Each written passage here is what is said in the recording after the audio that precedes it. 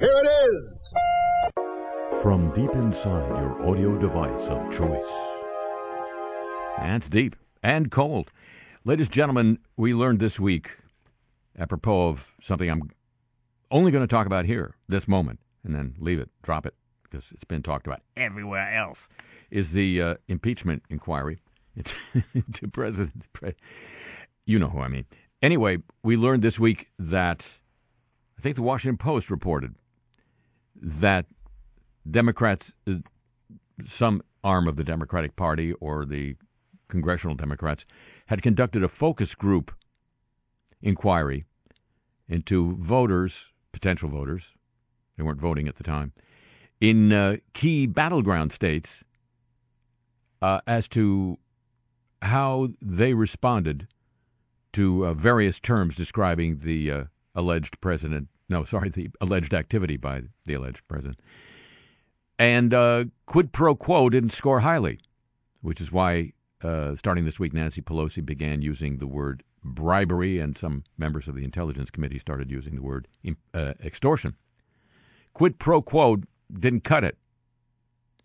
Now, we know there are, from time to time, dire reports about the state of the education in the United States of America. But quid pro quo didn't make the cut. You see what I'm saying? So they're not only are they changing that, but Turner Classic Movies this week announced they're changing the title of the classic movie Quo Vadis to Which Way to the Empire?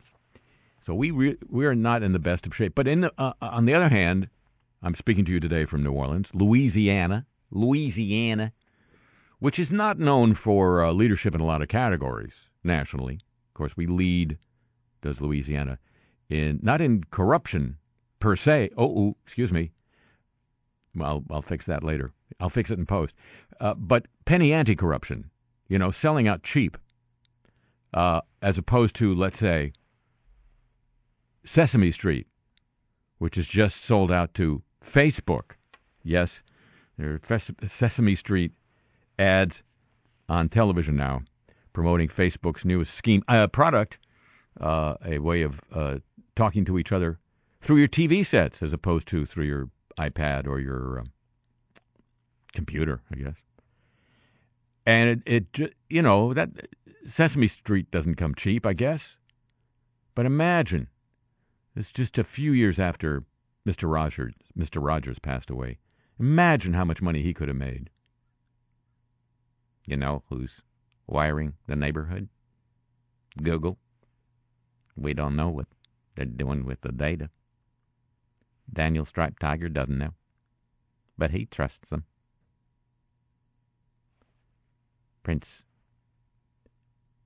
King Friday the 13th, I'd almost demoted him. He trusts Google. I do. Do you? So there's that. He missed out on that. I feel bad. Yeah. But that's the status quo. Oh, no, can't say that.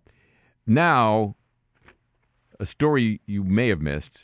This is really news from outside the bubble. We allegedly care a little bit about the people at the top of the British royal family. I mean, their weddings get big ratings here in the United States. But the other royals, as the Brits like to refer to one of my favorite phrases in British lexicon is minor royals. He's not exactly a minor royal. He's the second son of the Queen. Prince Andrew, the Duke of York to you, has been embroiled, entangled, ensnared in the saga of Jeffrey Epstein. Oh, of course you remember. He just passed away. Kill himself? Well, maybe. He was the notorious sexual trafficker in young girls, let's put it that way, whose circle included a lot of prominent intellectuals, the MIT Media Lab among them, at least the head of it, couple of presidents, a president and a president, and allegedly Prince Andrew. And he went on the offensive this weekend, decided to bite the bullet, and it appears that the bullet bit back. he was explaining in this long interview he did with the BBC why he was explaining his relationship with Jeffrey Epstein and how it was really very innocent and he didn't see anything going on, and he was really a friend of Jeffrey Epstein's lady friend, Ghislaine Maxwell, the daughter of the former press lord Robert Maxwell, whose death was equally mysterious. Yeah, he just jumped off a boat. And then he was asked, well, you knew that Jeffrey Epstein had subsequently been convicted of a minor sex crime, soliciting for prostitution, which was the deal they made down in Florida that gave him the cushy 13-month kind of sentence. And he said, yes, I was aware of that. And the prince said he decided to cut off any future relationship with Jeffrey Epstein. But he thought the only honorable way to do that was not in a phone call, perish the thought, but to come over to New York City and stay at Jeffrey Epstein's mansion for 4 days. Letting you absorb that for a moment. As I say, his rationale was to share with Jeffrey Epstein, that there would be no more sharing and that they would no longer have a relationship because the prince didn't feel he could, in terms of propriety, be seen with Jeffrey Epstein. Where did they have that conversation? On a walk in Central Park where they were photographed together. But it gets better. And here's some of it. I'm just trying to work this out because you said you went to break up the relationship and yet you stayed at that New York mansion several days. I'm wondering how long... But I was doing a number of other things while I was there. But you were staying at the house of a convicted sex offender. It was a convenient place to stay. I've gone through this in my mind so many times. At the end of the day, with the benefit of all the hindsight that one could have, it was definitely the wrong thing to do. But at the time, I felt it was the honourable and right thing to do. And I admit fully that my judgment was probably coloured by my tendency to be too honourable, but that's just the way it is. Mm-hmm. Okay, got that. Too honorable. What a cross to bear. Well, ladies and gentlemen, this, for the next 50 minutes, is a convenient place to stay. Hello, welcome to the show.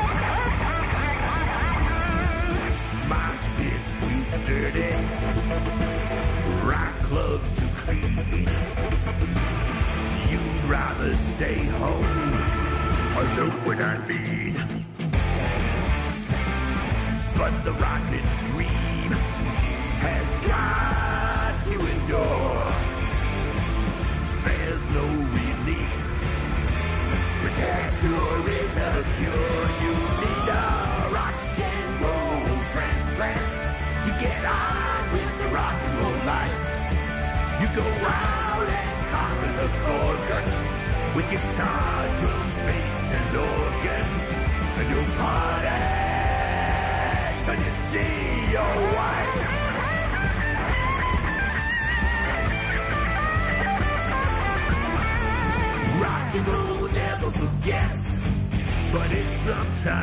trouble remembering. Rock and roll means no regrets. And the last line rhymes with remembering.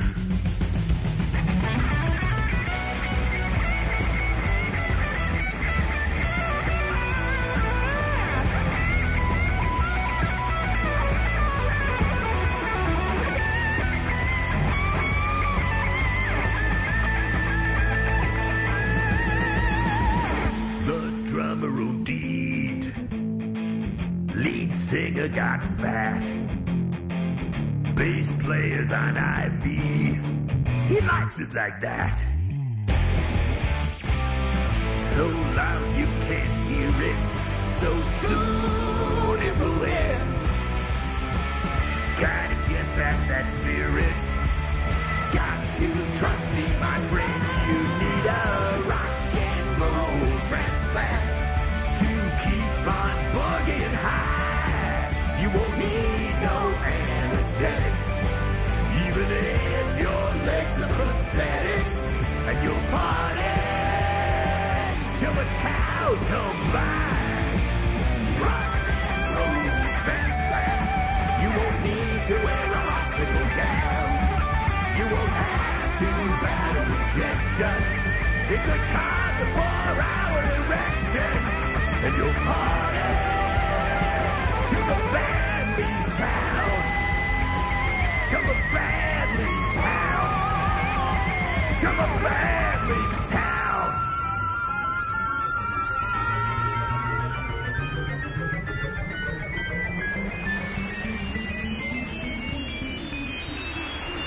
From New Orleans, this is The Show. I'm Harry Shearer, your host. Invite you to join me now as I read the trades for you.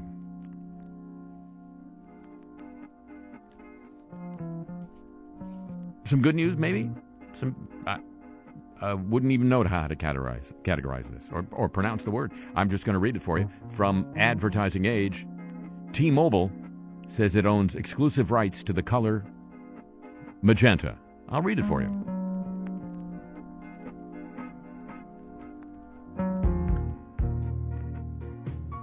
Startup insurance provider Lemonade is trying to make the best of a bad situation after T-Mobile parent Deutsche Telekom claimed it owns the exclusive rights to the color magenta.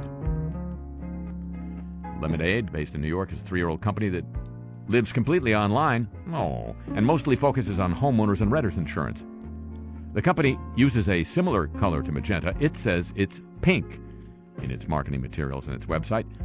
But Lemonade was told by German courts that it must cease using its color after launching its services in that country, which is also the home to T-Mobile's owner, Deutsche Telekom. Although the ruling only applies in Germany, Lemonade says it fears the decision will set a precedent and expand to the U.S. or Europe. Quote, if some brainiac at Deutsche Telekom had invented the color, their possessiveness would make sense, says Daniel Schreiber, the CEO and co-founder of Lemonade. Absent that, the company's actions, he says, just smack of corporate bully tactics, where legions of lawyers attempt to hog natural resources, in this case a primary color that rightfully belonged to everyone, unquote. A spokesman for Deutsche Telekom confirmed it asked the insurance company to stop using the color magenta, adding that the T in Deutsche Telekom is registered to the brand. Deutsche Telekom respects everyone's trademark rights, but expects others to do the same, it said in a statement, which used 3 T's. I owe money. I owe Deutsche Telekom big money. Although Lemonade has complied with the ruling by removing its pink color, it's turning the legal matter into an opportunity. It today began using the social media hashtag #FreeThePink. Don't tell Larry Flint. A quick check on Twitter shows it's gained little traction so far, until Larry Flint hears about it.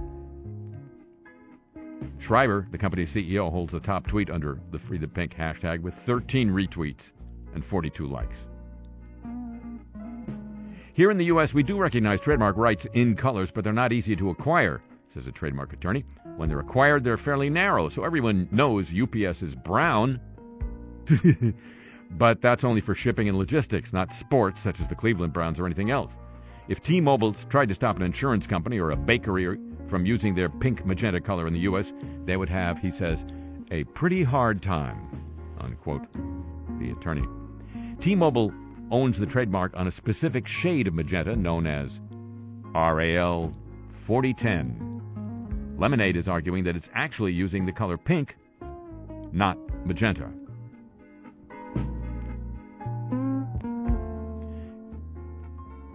About 13 years,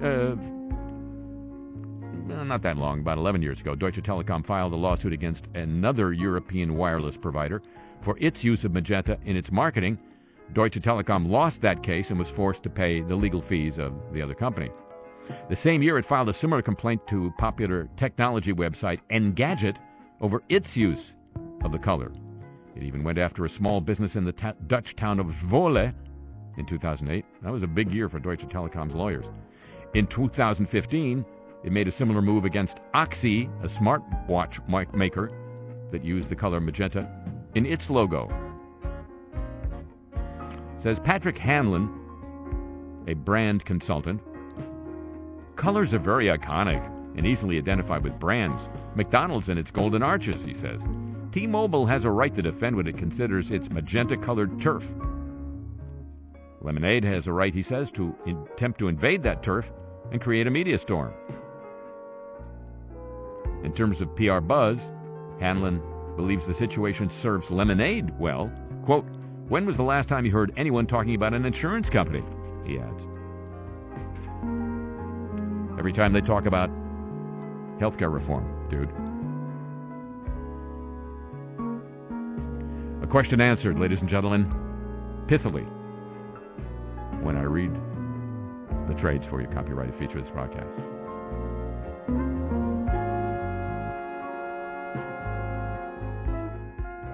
And now a little bit of news of our friend the Atom. You know, it may not be easy being green. Oh, I owe Sesame Street some money. Come and get it, boys and girls.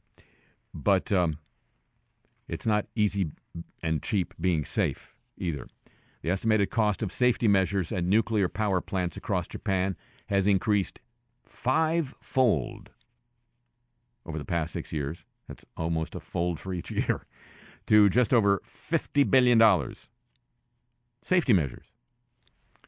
Why would you need 11 power producers spent the funds to implement stiffened safety standards, all right then, at 15 nuclear power plants, including those currently under construction, according to a survey conducted this past couple of months. Atomic power station safety regulations were strengthened. I thought they were stiffened. In July 2013, after the outbreak of Fuke and the subsequent Japan-wide nuclear shutdown. These pages are all screwed up now. I tried to make head or tail of this. I'm going to be in deep. No, here we go. They required upgrades at existing facilities before they could restart, to the Japanese regulators. A nuclear power expert at Meiji University says countermeasures against accidents being taken now should have been considered before the Fuke thing. He didn't say the Fuke thing, I did. The sharp increase in costs is the result of the firm's failure to do what was necessary.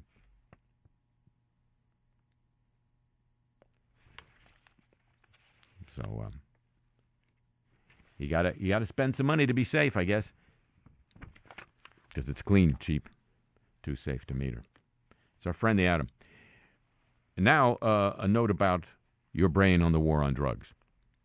The new head of the anti-drugs campaign in the Philippines, Leni Robredo, has said the, quote, killing of the innocent, unquote, must come to an end. She's referring to a government policy that human rights groups have blamed for thousands of state-sponsored killings in the Philippines. She's the country's vice president, directly elected position, right under President Duterte, who is leading the state-sponsored killings campaign.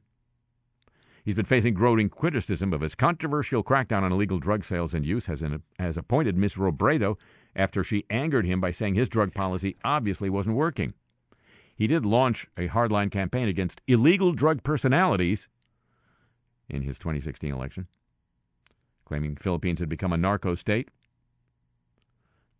The president's spokesman told the BBC the government does not want to kill. It is not the intention. Unquote. Things happen, don't they? The president himself has said he would personally take the lives of millions of drug users, and there have been reports local police forces have been given targets to meet in terms of the number of deaths. Human rights groups like Amnesty have called the policy a large-scale murdering enterprise, say the police and vigilantes are proactively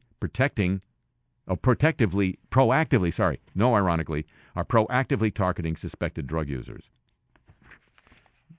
Death toll is in debate as to what the number is. Number schmumbers. You know what I see? Separate investigations currently be carried out by the United Nations and the International Criminal Court. We don't recognize you, International Criminal Court. I'm sorry, I don't hear you. The UN is looking into the issue of extrajudicial killings. The ICC is conducting preliminary investigations into the president for alleged crimes against humanity, is all. But officially, the police say they kill only in self-defense, for example, during drug bust operations. Latest figure the government issued was 5,526 deaths of, quote, drug personalities. Former police chief, at the same time, publicly put the number of deaths at 6,700. Maybe some people had dual personality. When pressed on the discrepancy between the two numbers, the president's spokesman said there could have been an unintentional mistake, as opposed to those wonderful intentional mistakes we all hate so much.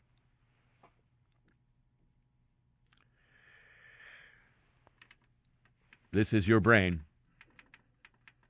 on the war on drugs. And now,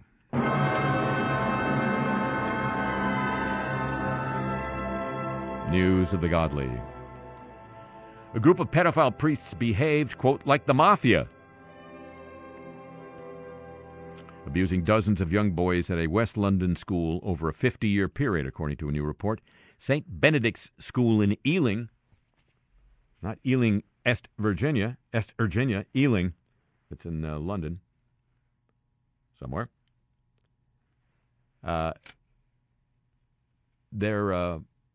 Were described as a, quote, grim and beastly place by the Independent Inquiry into Child Sexual Abuse. A culture of cover-up and denial operated at Ealing Abbey, which ran the school, according to the report. To date, 5 priests have been jailed for abusing children at the school. Staff who reported concerns about teacher behavior compared it to going up against the mafia and ramming your head against a brick wall. Those can be fun. The Committee on Sexual Abuse received 18 further allegations against 8 monks and staff, but the true scale of the abuse is, quote, likely to be much higher, according to the report. Children suffered severe corporal punishment, which was often used as a means to initiate sexual abuse or for sexual gratification. Said the report, it remains to be seen whether Ealing Abbey proves itself capable in the future of ensuring proper safeguarding of children at risk. Well, I trust them. I trust Google. I trust Ealing Abbey. The ICSA report highlighted failings by school leadership, police, the Crown Prosecution Service, and child protection teams. You kids are all alone. 3 more former Alta boys have claimed they were sexually abused by 2 priests in the Vatican. Child abuse scandal rocking the Catholic Church zeroed in for a second time on its headquarters. You write the next joke. I'm just sitting here. The allegations of abuse in the Vatican's youth seminary set out in an Italian TV show tonight, date back to the 1980s and 90s, when the boys were boys. Yeah. And the accusations come 2 months after the Vatican said it would seek to indict Father Gabriele Martinelli for allegedly abusing several altar boys in 2012 when he trained at a youth seminary. That move was prompted by another Italian TV show, an investigation into the school, way back in 2017. The Vatican said a couple months ago that an indictment was also being sought against a former rector, at the youth seminary, Father Enrico Radice, who was accused of aiding and abetting the alleged crimes. The 3 former altar boys in the latest investigation, they served at papal masses. They claimed they were sexually abused by 2 priests, 1 a teacher. One of the victims alleges that one of the priests who was managing the school's communal showers tried to remove his bathrobe. All 3 boarded at the youth seminary. Victims came together a few years ago to share their stories. And now the Vatican is concerned. The allegations were corroborated by several people, according to The Guardian, who claimed to have witnessed some of the abuse. One of the priests who hears the accusations against him, in the audio interviews, he responds, quote, "No, it's not possible. I can't remember. I'm not saying they're lying. I'm saying they have misunderstood," unquote. The leader of the Roman Catholic Church in England and Wales told that sexual abuse inquiry, the church was shocked to the core by child sexual abuse perpetrated by members of the clergy. Cardinal Vincent Michels said the community had struggled to cope with, quote, "the presence of evil embodied in its members," unquote. They're writing the jokes themselves, ladies and gentlemen. News of the Godly, copyrighted feature of this broadcast.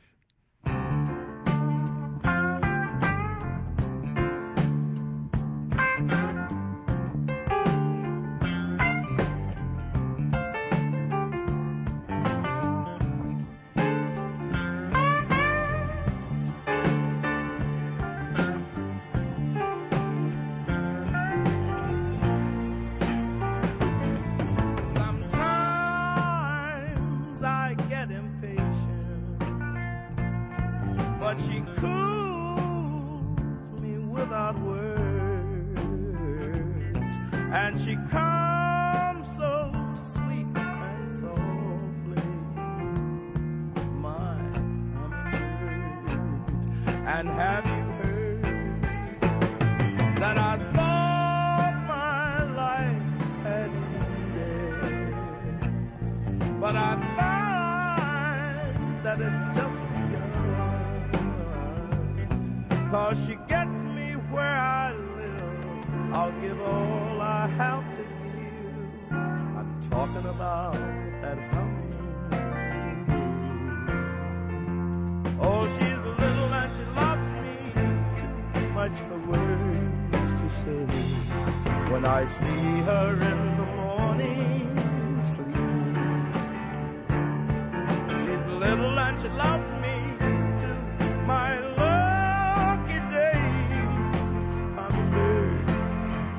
don't fly away.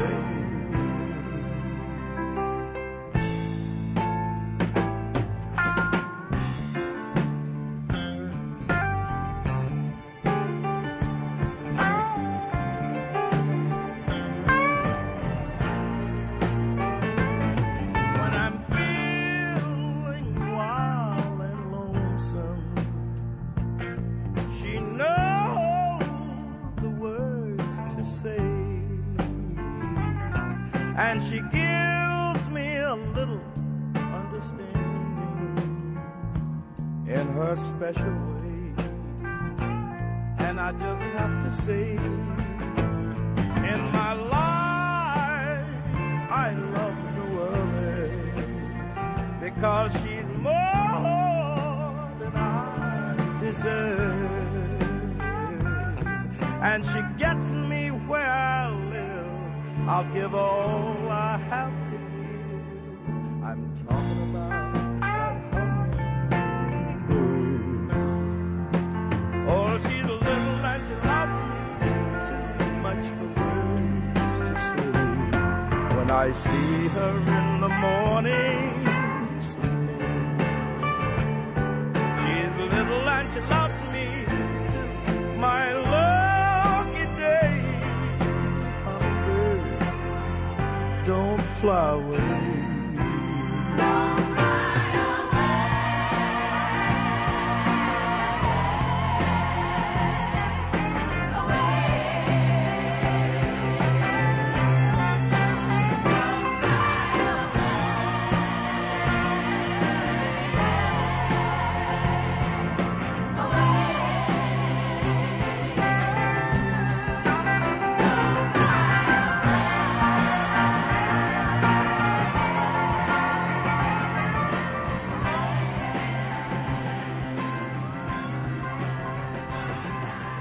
From New Orleans, this is Le Show, and a little news of the Olympics. The news could be better. USA Badminton could be stripped of its responsibilities ahead of the Tokyo 2020 Games by the United States Olympic and Paralympic Committee for failing to protect athlete safety. That again. That old horse chestnut.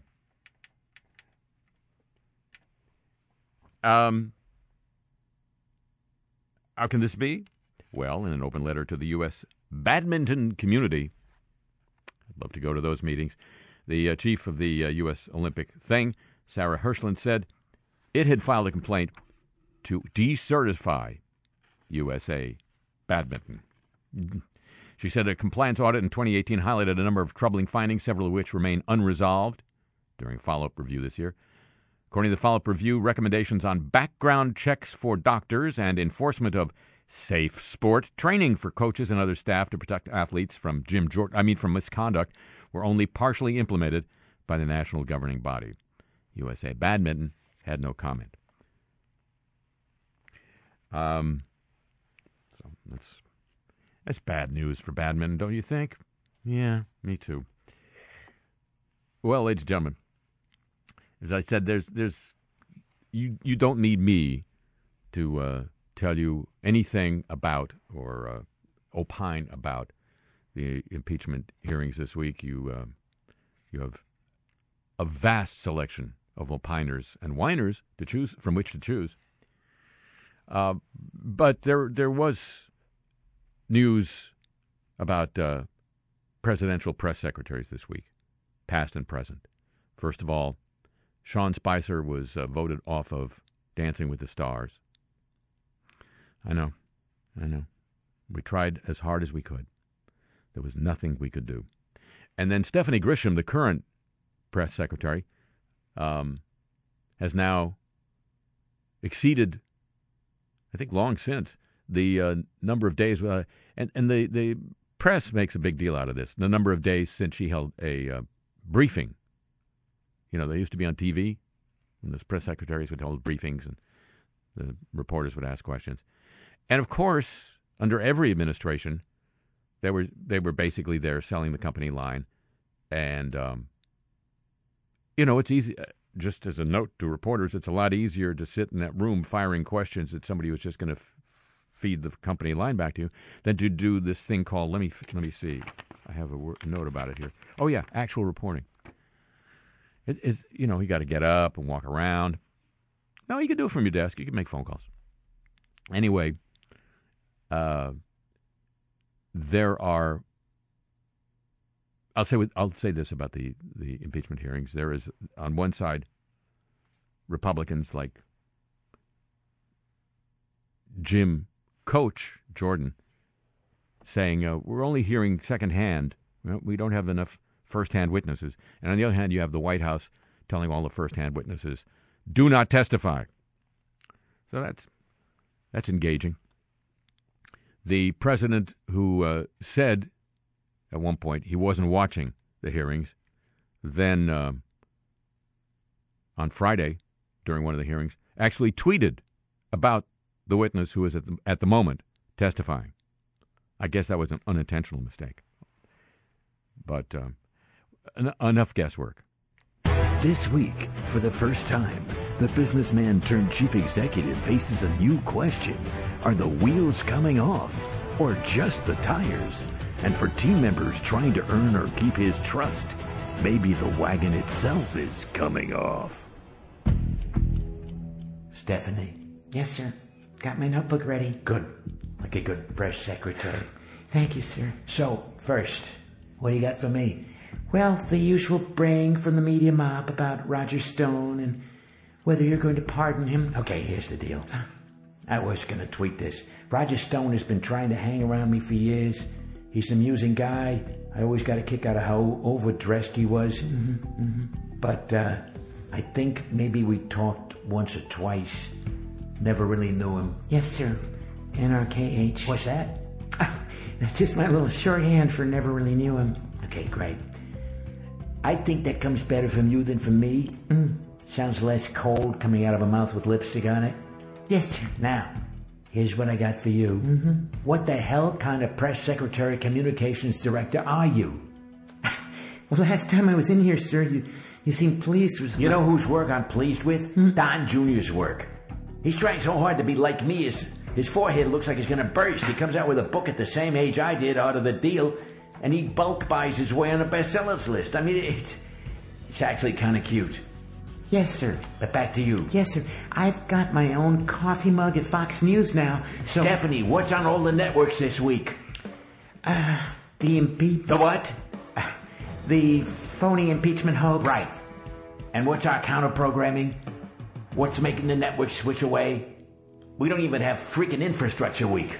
Well, we did schedule you for a live appearance at Wayne LaPierre's birthday, but then the school shooting... Right, and even that only got half the screen. You think Shifty Schiff wasn't hoisting highballs with his pals over keeping half the screen against an active shooter? Sir, as you know so well, sometimes the news... Stephanie, you know how I'm not paying you to hold press conferences with the fake media? Yes, sir. We set a new record for that every... Well, I'm not paying you to tell me about sometimes the news either. You know what I am paying you to do? Well, to accomplish this week's task. I want the whole screen. I want the stupid impeachment hoax to be the little crawl at the bottom with the stocks on the cold front. You're asking for a lot of network real estate. Interesting. Two things I understand. Networks and real estate. So you're the communications person. You figure out what I have to do to shove that crap off the screen. And I'll do it. Off the top of my head, I'm not sure Darling, here's a tip. Dig a little deeper into your head, okay? Okay. First thing I thought of was having a hologram of Adam Schiff in front of the Trump Tower on Fifth Avenue and having the president shoot it. I'm still trying to work out the kinks. Mick. Yes, sir? You've been so much better an acting chief of staff than the so-called real chiefs of staff before you. Thank you, sir. I think I'm going to keep you as acting chief. I think I like with my cabinet not being confirmed. It keeps you guys on your toes. Well, I like to think I'd be on my... I like to think what I think. And you're the president. You know, none of my wives finish my sentences that well. Good thing you're not my type. Thank you, sir. But you're a better inside man than outside man, Mick. You know, some of us have the magic. Others of us hold one news conference and almost blow the whole game. Oh, well, I thought I was doing what you wanted because... Quiet! Not pointing fingers, Mick. Not pointing anything. But this week's task via calls for inside man skills. You know, if the Ukrainian guys hadn't been indicted, they'd be the perfect ones for this, but... Well, I've never been sure that the Attorney General had complete control of his department. You know what? My big mistake at the beginning wasn't appointing dopey Jeff Sessions after all. No? No, it's not shutting down the whole friggin' so-called Justice Department. Rudy was right. He could have set up something much better. Well, I suppose, but we're not there now, so... Good. Thanks for getting me back on track. That's like a real chief of staff thing, right? So, here's the deal. You know how quickly and easily what's-his-name got that perfect phone call stashed in the super-secret computer? Yes, sir. We had to drive the bus a little crazily that day to get it past all the checkpoints. Whatever. Here's how we keep any more leaks from coming out of this building. Your task is to move everything over to the super-secret computer. Nothing can leak because no one has access to anything. Easy, right? That's a fine idea, sir. It won't keep actual persons from defying our orders not to testify. That the Ukrainian guys can handle. So what do you think, Mick? Can the acting chief of staff act like that? Well, everything we got is an awful lot of data. We might have to bring in a few more servers. Don't waste the time. I can get my own burgers. New team, new tasks, same mission. We're gonna make stonewalling the hoax great again. Now, the world is his boardroom. Via Presidentes, this week, keeping your screen unsplit.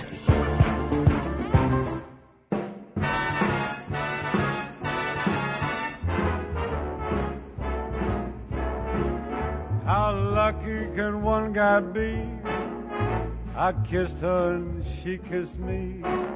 Like the fella once said, ain't that a kick in the head? The room was completely black. I hugged her and she hugged back. Like the sailor said, quote, ain't that a hole in the boat? My head keeps spinning. I go to sleep and keep grinning. If this is just the beginning, my life is gonna be beautiful. I've sunshine enough to spread. It's just like the fella said. Tell me quick, ain't love a kick in the head?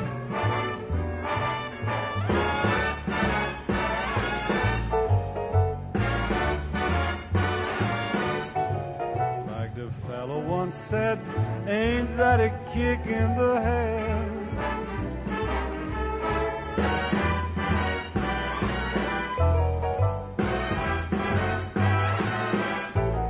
Like the sailor said, quote, ain't that a hole in a boat? My head keeps spinning. I go to sleep and keep grinning. If this is just the beginning, my life is gonna be beautiful. She's telling me we'll be wed. She's picked out a king-size bed. I couldn't feel any better or I'd be sick. Tell me quick, oh, ain't love a kick? Tell me quick, ain't love a kick in the head?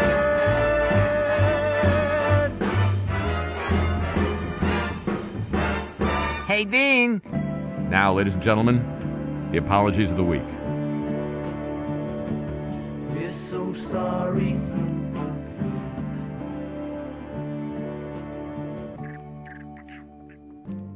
Australia's public broadcaster has apologized after a documentary set to be aired on the network depicted the names of rape survivors without their consent.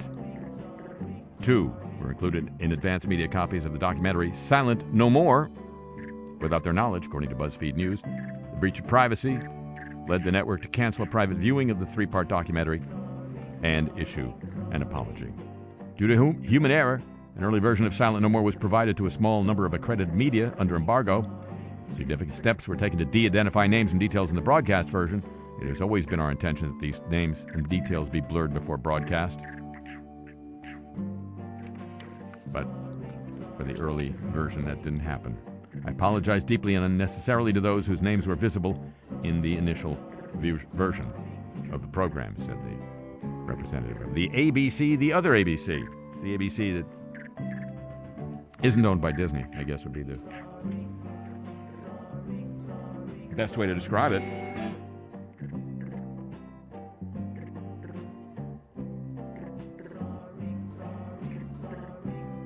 Be the accurate way to describe it. Bay Area Rapid Transit District's general manager apologized this week to a man handcuffed and cited by a police officer for eating a sandwich on the train platform. The leader of the police union defended the officer, saying the passenger was hostile and belligerent. Incident happened 8 in the morning. November 4th was captured on video that went viral, drawing rebukes from several BART board directors and from who accused the officer of acting too aggressively. One director speculated that the man, who's African-American, was treated more harshly than he would have been were he white. Eating and drinking are prohibited on BART. Some riders do it, usually with no consequences, according to the San Francisco Chronicle. The man, 31-year-old Steve Foster of Concord, said he was not feeling the apology from BART officials, although General Manager Bob Powers said, "I'm disappointed how the situation unfolded. I apologize to the man, our writers, employees, and the public who have had an emotional reaction to the video." He ain't feeling it. A Minnesota school district is apologizing after video surfaced showing high school cafeteria workers throwing away the hot meals of students who have outstanding lunch debt.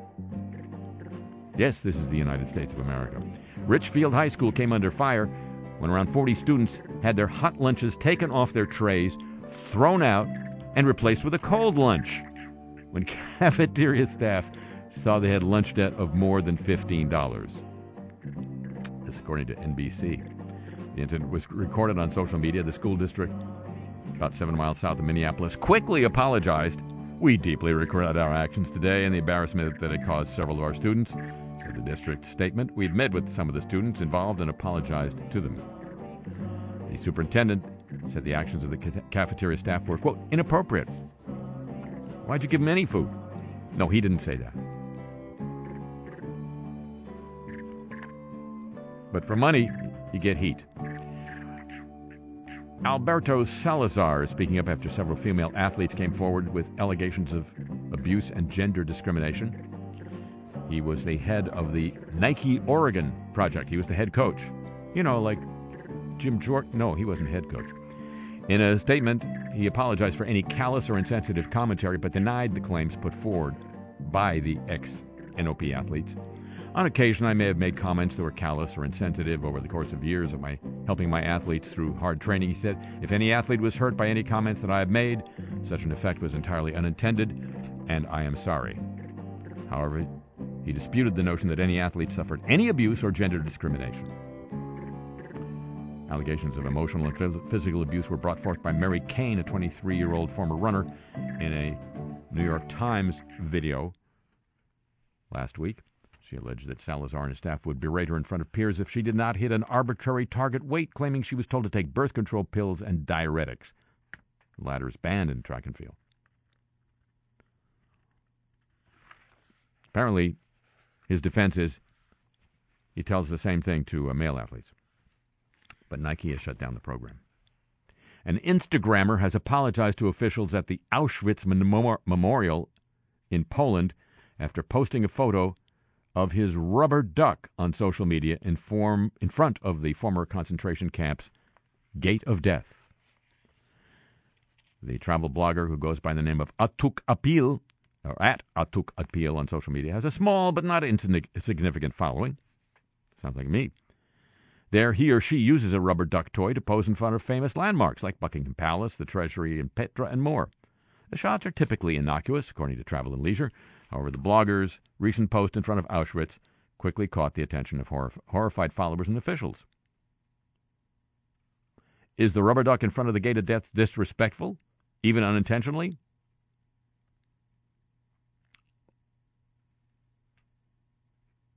Asked museum officials. They officially noted that after reading the caption of the now-deleted post, it was clear the person understood the significance of the historical site. Officials asked, does that knowledge make things better or maybe worse? Just one day after the initial posting, the museum received a former apology from the anonymous Instagrammer, who explained it was not their intention to disrespect or generate controversy. The person added, quote, "My sincerest apologies to at Auschwitz Memorial for the inconvenience and to all the people who have felt offended." She won't be influencing anybody today, I'll tell you that right now. Al Hagi Arskog, the CEO of a global salmon farming firm, Mowi, I think that's what its name is, has apologized for mistakes surrounding the die-off of more than 2 million of its salmon this summer in Newfoundland, in Canada. Nevertheless, the province of Newfoundland and Labrador has moved to tighten its aquaculture policies in an effort to prevent similar incidents in the future and mandate more transparency than Mowi displayed in publicly acknowledging accidents and promptly initiating cleanup efforts. Mowi Canada suffered a mass mortality event involving more than 2.6 million salmon late summer. The company blamed it on high water temperatures and low dissolved oxygen levels. The company's response was criticized by the Atlantic Salmon Federation, love to go to those meetings, and other environmental NGOs who said neither the company nor government regulators did enough to prevent the accident or keep the public informed about it. But they did apologize. Let's go to Broward County, Florida, where so many fine elections are held. This year, the supervisor of elections says he didn't mean to scare the 146,000 people who received, quote, final notices from his office threatening to designate them as an inactive voter. Why would that scare anybody? After receiving complaints from several voters who questioned why they were receiving the notices, they voted regularly and had not changed their address in years, Supervisor Pete Antonacci said he's going to apologize to all who got the mailer. "We had voters receive this notice from us that is, in fact, a little bit scary," he said. "It's our plan to send them another postcard, first class, that certainly expresses my apologies and regrets for aggravating them," unquote. Antonacci said no one's voting status will change as a result of the first mailer. The apology will remind voters to update their address if it has changed, but how would they get that mailer? You see, it's like telling somebody you don't want to be seen with them while you're walking in Central Park. Antonacci said he would have election workers personally look at the voter files before the status of any voter is switched. That is so reassuring, sir. I got to tell you right now. Uber's chief executive, Dara Khosrowshahi, drew a backlash after calling the murder of Jamal Khashoggi a mistake by the Saudi government, comparing the killing to the accidental death of a woman hit by an Uber self-driving car. He then quickly walked back those remarks. Was it an unintentional mistake? That's what I want to know. "It's a serious mistake," he said in the interview with Axios on HBO, after he was asked about the brutal killing last year by Saudi operatives. We've made mistakes too with self-driving," he said. He retreated from his comments shortly after the interview was filmed, but days before it aired, first in a phone call and then an email statement. "I said something in the moment that I do not believe. When it comes to Jamal Khashoggi, his murder was reprehensible and should not be forgotten or excused," Axios journalists noted in their interview with him. Saudi Arabia is Uber's fifth largest shareholder, and the governor of Saudi Arabia's public investment fund sits on Uber's board. And I mean, when he sits on that board, he really sits on. In the interview, the Uber chairman compared the death. Well, all right, we covered that. More on Uber on this program in a week or two. Stay tuned. Taiwan-born host and MTV VJ Andy Chen, didn't he used to be a DJ in L.A., or is it a different Andy Chen, has apologized on Weibo after fans accused him of touching pop star Taylor Swift inappropriately at her fan event in Gwangju on November 11th. He was also criticized for interrupting Swift while she talked and for his shoddy effort in translating for the performer. He took to the site after the event to apologize to Swift and her fans and thanked them for our constructive criticism, saying, "I like Taylor as much as you." It was later pointed out by netizens that Chen's hand didn't actually touch her back, but rather hovered behind her for a few moments, don't you know? A few more apologies. Los Angeles man who spent 11 years in prison for a series of armed robberies he didn't commit has been exonerated, says he doesn't hold any grudges. He was declared factually innocent of the crimes at a court hearing on Tuesday. The district attorney,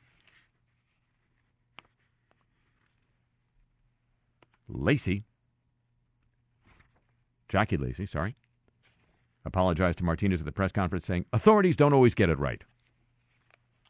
But there was an unintentional mistake."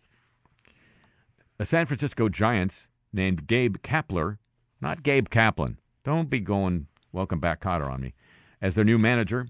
Didn't take long for the backlash. 4 years ago, he reportedly did not alert authorities after a 17-year-old girl contacted him about being assaulted by one of the Dodgers minor leaguers while he was the farm director of the Dodgers. He initially denied ever having an allegation brought forward to him.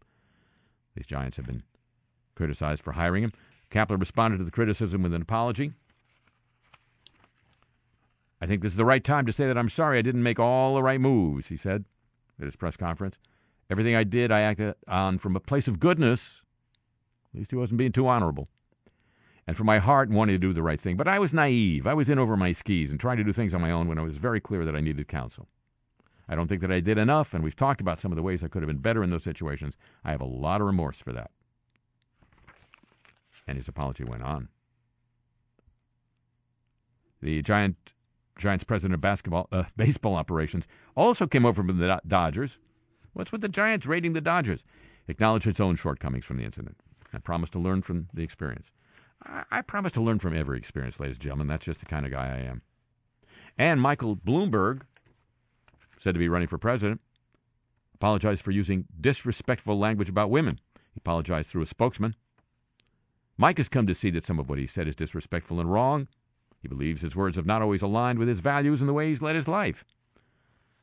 The rhetoric appeared in a booklet that employees of Bloomberg's private firm gave him in 1990. It contained quotes attributed to him.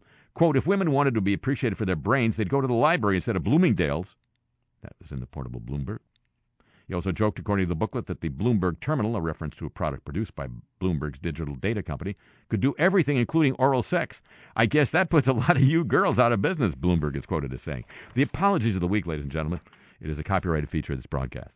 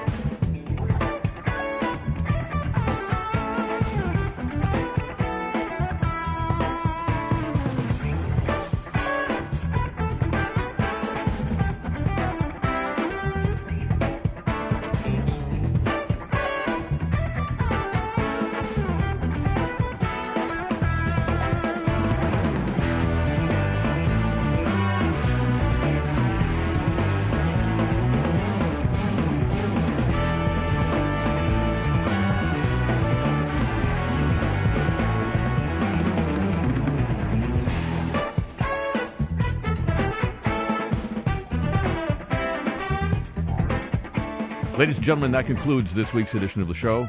Back next week on the radio, same time, same station, on your other audio device of choice. You tell me when you want to hear it. I'll be there. Yamo be there. And just like Michael Bloomberg putting out a booklet apologizing for the last booklet, if you agree to join with me then. Would you already? Thank you very much.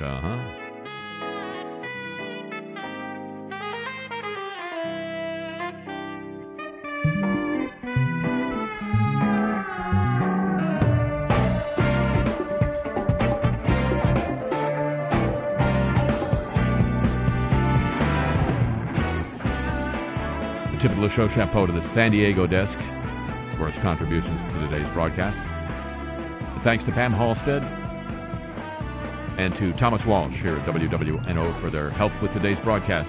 The email address of this program, think of it, still happening.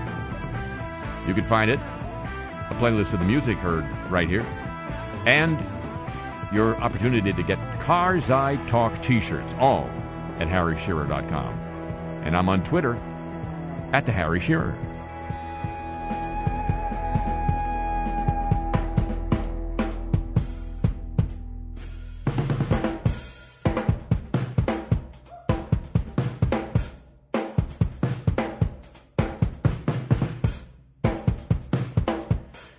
You'll have to hear the rest of the drum solo some other time. The show comes to you from Century of Progress Productions and originates through the facilities of WWNO New Orleans, flagship station of the Change is Easy radio network. So long from the Crescent City.